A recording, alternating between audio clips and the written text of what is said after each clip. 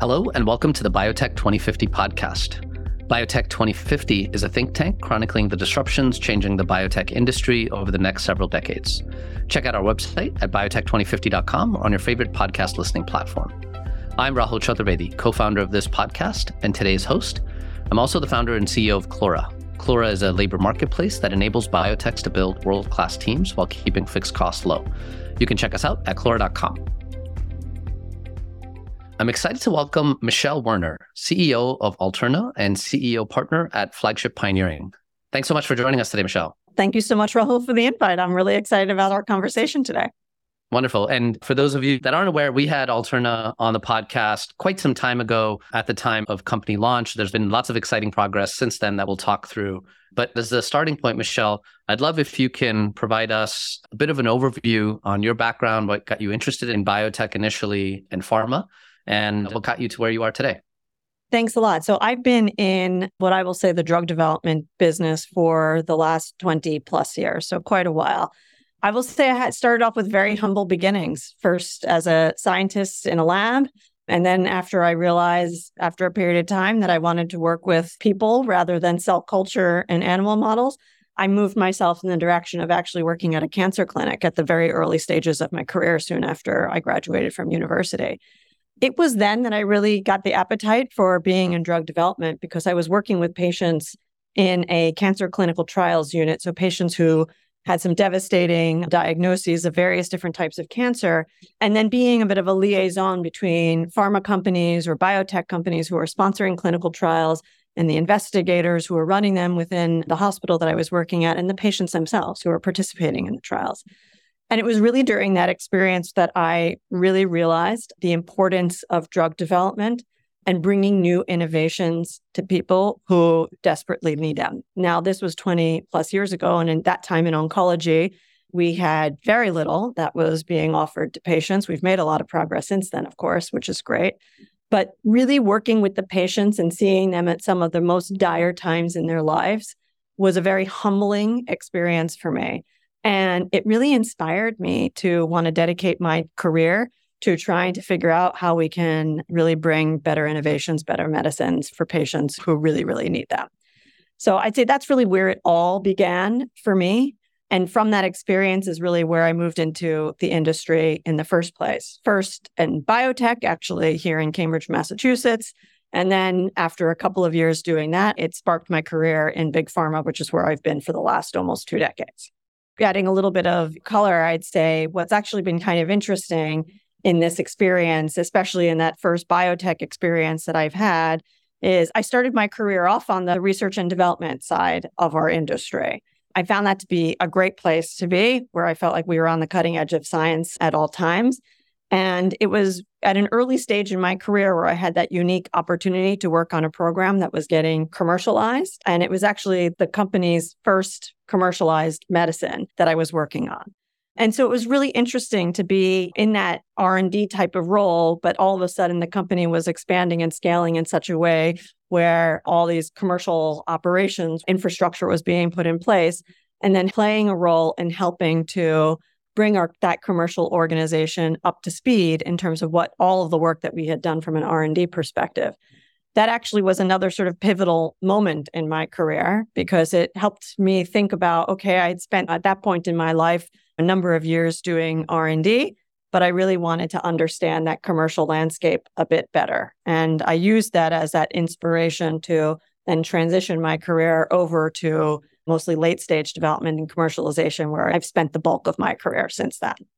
And Michelle, I noticed that you went to business school some time ago. I'm curious to understand your thinking around, at that point in your career, where were you that you felt like you wanted to go to business school, and any reflections on going to business school, given your background? It was very purposeful because at that point in time where I was deciding that maybe I wanted to transition my career from R&D to commercial, I felt like I was doing some self-reflection there and really realizing I never took an economics class as an undergrad. I never took any kind of business class as an undergrad. I had not the right foundation. I mostly studied science and math, and I really felt like I needed to supplement that education with the fundamentals of business if I really wanted to make that transition. So that's really what led me to believe, like, let me just take a step back and actually leave, put my career to the side for the moment and go back to school and do so full time. And I chose an MBA with London Business School. So it brought me out of the US and into a very international setting. That was also very purposeful because I knew I wanted to re-enter into the pharma sector, and recognizing that pharma was becoming increasingly more global, probably better to start putting myself in a situation where I could be surrounded by people from all over the world that came from all different kinds of cultures and backgrounds, which would just hopefully be an asset for me in the future. And to me, it just was like I had to get that foundation and to build it from the start. So an MBA in that type of a setting seemed like a great place to do it. And I would say it was one of the best decisions that I've made in my career. I think if I had chosen to transition my career to commercial from R&D without having the MBA, it would have been much, much more difficult. But the MBA really positioned me well to be able to make that leap at that moment in my career, which was as a pretty junior person in the industry. So did you feel like going to B school at that point unlocked aspects of your career that you otherwise wouldn't have had access to given your path within biotech? 100%, right? So I think that even from the internship that I did in between my 2 years as an MBA was at a big pharma company doing a commercial role. I just wouldn't have had that opportunity if I stayed the course within R&D, within biotech. And immediately after I finished my MBA, I was able to enter and restart my career in the commercial space. And again, I did it from the ground up. I started off as a sales rep, right? I didn't start in this very kind of fancy senior commercial role. I started off at the bottom, like where the action really is in the commercial setting. And I wouldn't have done it any other way. Like to me, it's really having an understanding of what really happens at that critical time when physicians are making decisions around treatments for their patients, which I think you get a great line of sight of when you're in that field-based customer-facing role, was exactly where I would have wanted to start my career. And so I don't think I would have been able to really have that experience or be positioned to have that experience if I didn't do the MBA. That's at least my personal belief. And pulling on that thread a bit, I'm curious, given your commercial background, and obviously within the flagship ecosystem, as well as in many other ecosystems, the trend in biotech historically has been someone who is either the founder of the biotech or an MD, PhD. And the reason I was asking the question around, did you feel like it unlocked something, was I kind of felt that way in terms of my own career, is do I need to go and do something else to unlock aspects of, let's say, the upper echelons of biotech that you don't otherwise have access to? We've seen quite a number of folks that have had commercial backgrounds recently take CEO roles at biotechs. And I'm curious what you think folks with that perspective bring to the CEO role that is unique compared to historical predecessors within biotech that tended to be folks that had founded something in the lab and so on. First and foremost, what I would say is I think there are many different phenotypes out there that could make CEOs of startup biotech companies quite successful, right? I don't think there's any one version of that should be the gold standard. What I would say in particular with me and my background and what I think that I bring to the table are a couple of different things.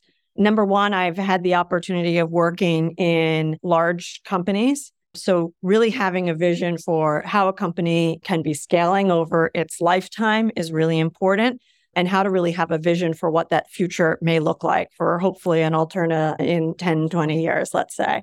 But I also think what's also really important from a commercial background, which I think I bring, is how do you create value for a company, not just take great science, but being able to unlock the value creation potential that it offers and to be able to translate that into a narrative that's really important for a startup like ours, especially a private company that may be going through fundraising. I think that's a really important skill set to have. But then I would also say I've had the opportunity to have a number of really important, and it's really just been a privilege in some of the roles that I've had the opportunity to have, where I've led big teams of 400 or 500 people. I've been a general manager where I've led organizations that have many, many different functions and disciplines that are represented. And I think there's also a leadership dynamic that you learn in those types of opportunities in terms of how do you really get the most out of people? How do you really understand what a leadership team needs in terms of skill sets and competencies? how do you really create a culture that is going to help enable an organization and get the best out of it? I mean, these are all things that I feel like I've had opportunities to really flex those muscles throughout my commercial career. I think all of those are things that I am applying in my role here as CEO of Alltrna. You've been at Alltrna now as a first-time CEO for about a year and a half, and now been within the robust flagship ecosystem for that time. I'm curious if you've had an opportunity to reflect on what learnings from pharma didn't necessarily apply to running Alltrna over the last year and a half, and if there were any kind of mindset shifts that you needed to make that you'd like to share with others. Yeah. Well, I will say is I've had a great career and great experiences during my time in pharma. Certainly, some of the things that I've had the opportunity to learn is, as I mentioned, leading big organizations, how to navigate different governance discussions. But I also think that there's a difference in cultures from company to company, where I think that I'm doing something very differently here at Alltrna. And I think it's actually synonymous with Flagship Pioneering, is the element of really spending your time in your area of focus in the areas of the real unknown. So not the adjacencies, but having the courage to really explore the areas that maybe perhaps other companies will not touch.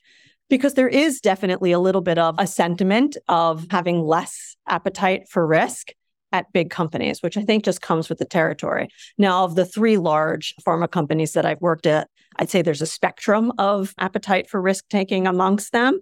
But generally, I think you can say that bureaucracy, governance, and maybe a little bit more of sensitivity around risk-taking are perhaps some of the baggage that comes along with being in those types of organizations. Now, there's lots of great things too, but those are things that I would say I was really looking to break free from. And I would say certainly in the last year and a half that I've been here at Alltrna and part of the Flagship Pioneering ecosystem, I think the way that we look at the world is really incredible. Sometimes I will say I've been labeled in such a way of being a little bit of a troublemaker in my pharma career, perhaps because I would ask the tough questions about why we do things a certain way, or why aren't we looking at this, or why don't we take a bold leap and do X? And sometimes people would look at me and be like, oh, I don't know, that sounds scary. And sometimes people would look at me and say, okay, maybe we should think about it. But oftentimes we stay in a safer zone. So what I think is so phenomenal about the work that we do in general at Flagship, and certainly with the work that we're doing at Alltrna, it is about having courage to really go into those unknown spaces, to ask those really tough questions. And instead of maybe being considered a troublemaker, I'm considered like, yes, this is exactly what we're expecting, right? Like we want people who are bold and courageous and aren't afraid of that unknown. And I think that's really quite fascinating and liberating for somebody like myself who's been trying to do that throughout my career. Thanks for sharing that experience with our audience.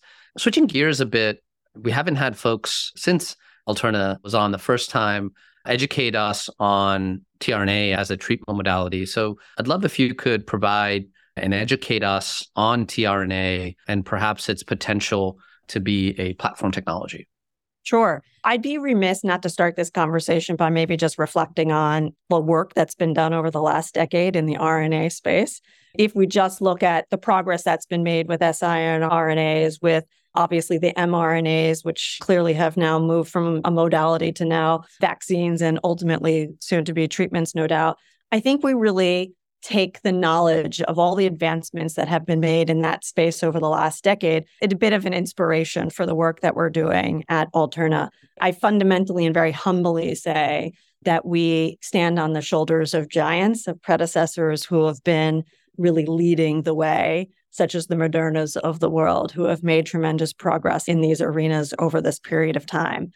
But when we look at tRNA, right? So tRNA, which is transfer RNA, it's an area that has been overlooked for the most part during this time. And part of that really has been because we didn't necessarily, even though we knew what a tRNA was from kind of basic biology, we didn't really have all the tools to turn that basic understanding and unlock it into a new modality. And those tools really needed to be developed.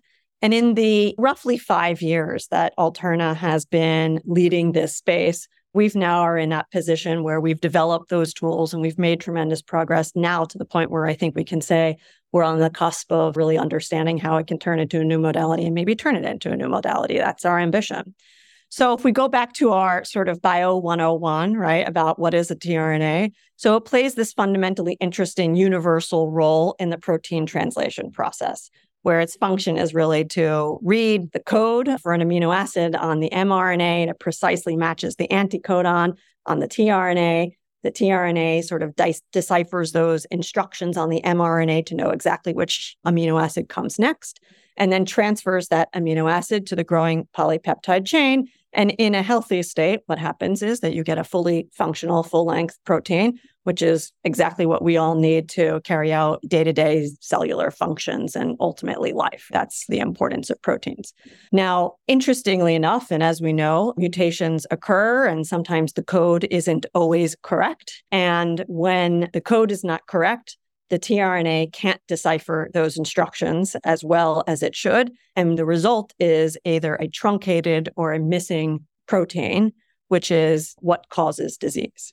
And so when we think about the world of genetic diseases, there are a lot of them. I'm going to say 6,000. Some people would argue 10,000, but it's a lot. And it covers about 300 million patients around the world have some kind of a genetic diagnosis. So it's quite robust. Now, where we're starting at Alltrna is in what we call premature termination codons or nonsense mutations.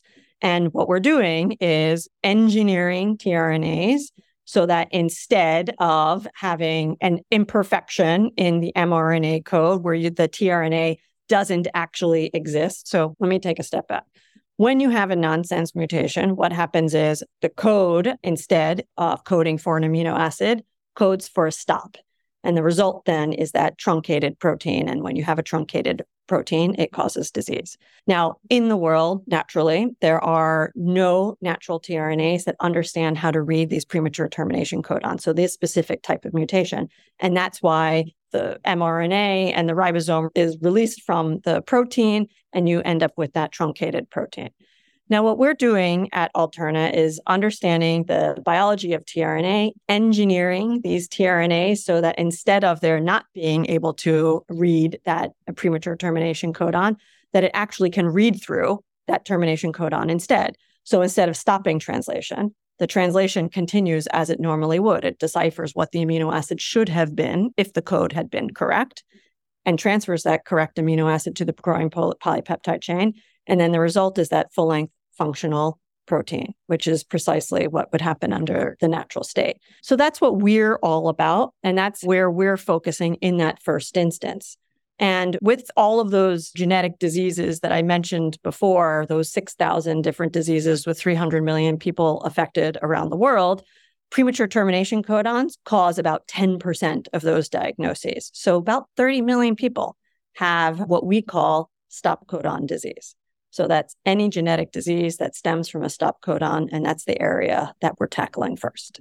Michelle, thanks for that great background. I'm curious, when you have a platform technology that has the potential to be as powerful as what we just talked about, one, how do you go about selecting which indications to first pursue?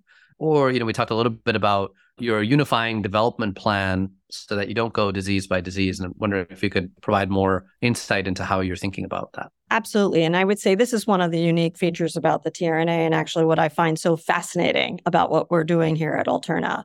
So when we think about the, I'm going to say, conventional way that we're treating genetic diseases, we are taking this gene by gene or disease by disease approach. So any sort of gene or genetic modulating technology, such as gene therapy or gene editing, even mRNA, really has to be very specific to the gene, very specific to the protein that's being encoded, and that's why it has to go disease by disease. Now, when you have 6,000 plus of these different diseases, that would be like 1,000 lifetimes, right? For Nobel Prize winners to be able to really make a dent in all of them. But we don't have time for that, and patients don't have time for that. So what's really exciting about the work that we're doing and what makes the platform that we're developing here at Alltrna quite fascinating is that we see the same genetic mutations across all of these different diseases. So any individual premature termination codon would be seen in, I'm going to say, thousands and thousands of different diseases. And by fundamentally looking differently at the way that we classify patients, not in the sort of traditional sense as we do today, disease by disease, but actually that unifying approach of taking those patients together who have common mutations across those different diseases. It really opens up this entirely new way of tackling that problem, especially because our engineered tRNAs, and we have data now that demonstrate this, can demonstrate read-through of these premature termination codons across multiple different diseases, across multiple different proteins that are being encoded for, across different locations of where mutations occur in the genome. And there's no other modality that has the ability to do that. And that's something that I think is super, super exciting. Now, why is this important? The reason why this is important is because we can tackle patients across a number of different diseases, and we do so simultaneously. So you ask, how do you pick like the initial indications? Now, where we're heading, we're going to tackle stop codon disease. That's 30 million patients. Now, we have to get there somehow. We're not going to get to stop codon disease from day one.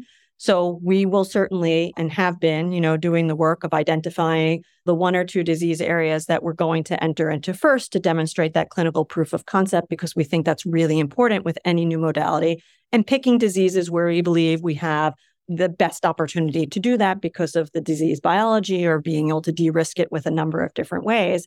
But from there, we now have then this super unique opportunity to then be able to what we call a basket study, to develop a basket trial approach where we can then bring patients across a number of different diseases into a single clinical trial. And we give them the same medicine, we measure similar outcomes across the board. All those patients have the same mutation. And when you're giving a very targeted mutation-specific treatment approach, we believe that we'll have the opportunity to demonstrate a safety and benefit profile across those populations, which then would allow us to be able to tackle this stop codon disease. We think this is a really exciting opportunity, one that there's precedence for, because there's lots of examples of where this has been done successfully in the oncology setting, which is where I've spent much of my career, that we think can be applied into the genetic disease arena as well. But also what's super important to recognize is that when you look at all these genetic diseases, there's actually only a handful of them that people are really trying to address, because those diseases themselves are sufficient enough in terms of populations that would warrant an investment from various different companies. But for us, that's not very relevant, because it doesn't matter if a single disease has one patient or a disease has 1,000 patients or 10,000 patients or 100,000 patients. As long as we can have that opportunity to pull them together into a clinical trial, we believe we'll have the opportunity to demonstrate the benefit that an engineered tRNA may be able to offer those diseases. And that brings a wealth of opportunity, especially to those populations where innovation wouldn't have that chance at all. Yeah, it's a very interesting and unique way to accelerate the unlocking of value of a new treatment modality.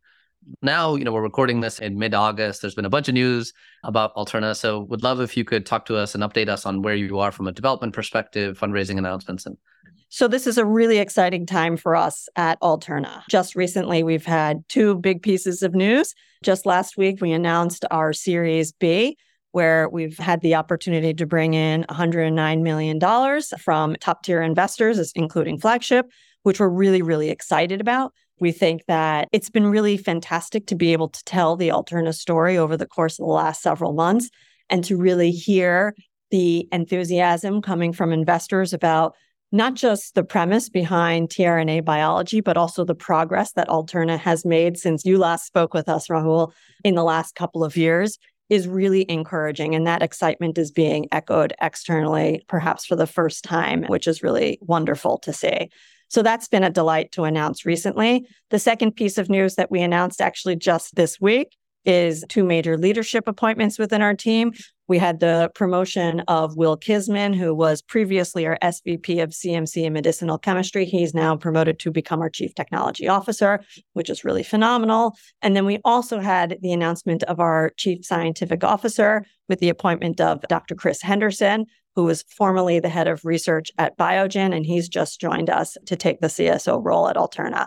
I think both of those appointments are really meaningful, but I think even with Chris's announcement of him joining us, I think it really speaks to, the progress that we're making as a company and the excitement that we have around our platform and our advancement towards the clinic, to bring somebody in like Chris, who has a wealth of experience in drug development, who's brought many programs from discovery all the way into commercial opportunities in his career, and is really an impeccable scientist to want to come on this journey with us. So that's something that we're incredibly grateful and excited for.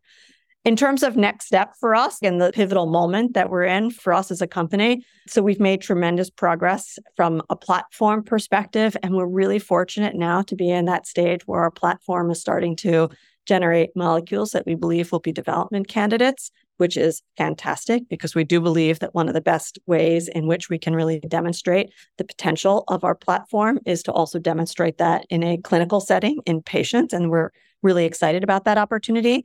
And that's what we're going to use the proceeds from our Series B to do exactly that. So to advance some of these most advanced molecules towards the clinic is precisely the stage that we're at. And that's something that we all find incredibly motivating, and to really have that opportunity to perhaps have that human impact is incredibly exciting for us. Congratulations, Michelle, on all of that progress and pulling in a sizable Series B in a very capital-constrained market across biotech and pharma. So I'm sure that's validation enough in terms of the energy and excitement around what you're pursuing. Given this correction that's kind of underway in biotech now, curious how the capital markets are informing how you think about team building and scaling the team and value creation, and just kind of a general approach that you, or perhaps more broadly Flagship, has to how to navigate these choppy waters. What I would say is, I think what's really important as leaders for us to recognize that when you do a raise like the one that we've just been able to do, I mean, it's our responsibility to be good stewards of this capital and to make sure that we're allocating it in a very thoughtful and responsible way. And that's precisely how we're thinking about it. I mean, we certainly believe in the principle of having priorities and allocating our capital appropriately towards those priorities, and just being very thoughtful in the way that we scale. I mean, we don't want to get too far ahead of ourselves. We want to make sure that we're focused on the things that are really going to matter and to make a difference, and to make sure that we're honoring our commitments, both from advancing the platform, but then also advancing from a pipeline perspective, but at the same time also building those enabling capabilities that are going to be really critical for the success of the company in the long term. So we think about it really in those three ways: platform, pipeline, and enabling work. And we're being quite conscious and deliberate in those choices. And we think that's just the responsibility that we have as leaders in order for us to be able to demonstrate the progress, and to do so in a way that has good sound judgment in mind, with the appropriate prioritization that you would anticipate or expect or hope a company like us to have. Yeah, that's good advice. And Michelle, before we wrap up, you've obviously already achieved quite a bit in your career across pharma and biotech. If we could ask you to reflect one more time, and if you think about your younger self, given all that you've now experienced, what's one piece of advice you wish you could provide your younger self now? I think this is a super great question. And what I'll say is, I think that we're always these individuals that will continue to learn and develop. And I'm certainly doing that even in my role today. But when I look back 20 years ago, I'd say, I wish somebody told me then that I should focus on trying to be the best version of myself and being a true, authentic leader. It's one of those things that I really aspire to and feel like I've been able to practice over my career, especially in the last 5 to 10 years. And that's really not trying to fit the mold of what any one leader looks like, but really to fit the mold of what me as a leader looks like. So figure out who the best version of myself is, and to really drive towards that. That's the advice that I would give myself if I had that opportunity to go back then. Well, Michelle, on that salient advice, it was a pleasure having you back on again. Congrats on all the progress since Alltrna was on the last time, and wishing you and your team continued success as you focus on a significant unmet need population. Well, thanks so much, Rahul. It's been a pleasure, and look forward to chatting with you again in the future. Thank you for listening to this episode of Biotech 2050. This episode is hosted by me, Rahul Chaturvedi. If you enjoyed this episode of Biotech 2050, please subscribe to our podcast and leave us a review. Also follow us on Twitter and Instagram at Biotech 2050 Pod. Again, that's Biotech 2050 POD. Until next time.